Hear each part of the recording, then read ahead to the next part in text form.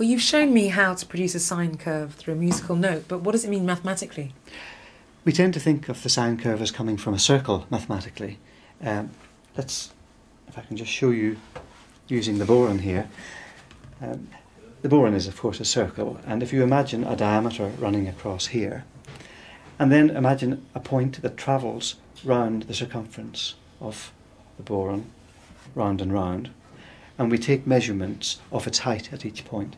So for instance, the height is 0 there, it's on the diameter. Here, that's the measurement of height. Here, that's the measurement of height, and so on. So it reaches a maximum here, then it comes back to 0, then a minimum here, and then back to 0.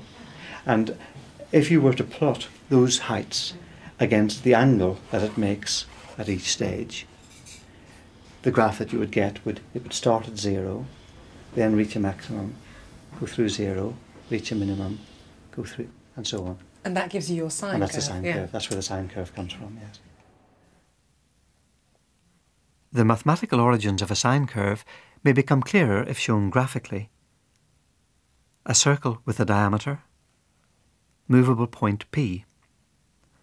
As point P moves anti-clockwise around the circumference of the circle, it moves further from the diameter line until it reaches a maximum at the top of the circle. It then returns to the diameter line and reaches a minimum at the bottom of the circle before returning to the line once again.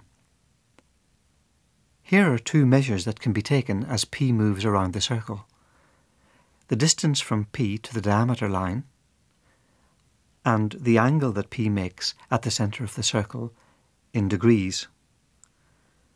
Plotting one against the other at each stage produces the sine curve.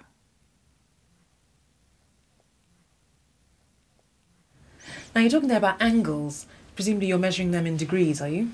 You can do, yes. The angle here is 0.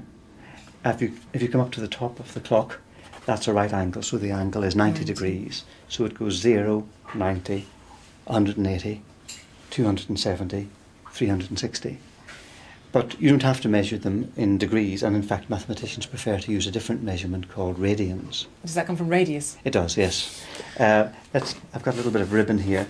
If I mark off the length of the radius there, and then if I were to put that on the circumference, like that, right, it makes an arc, and the length of that arc marked off to the centre gives you an angle. Like that. That angle. That angle is 1 radian. It's about 57 degrees, something like that.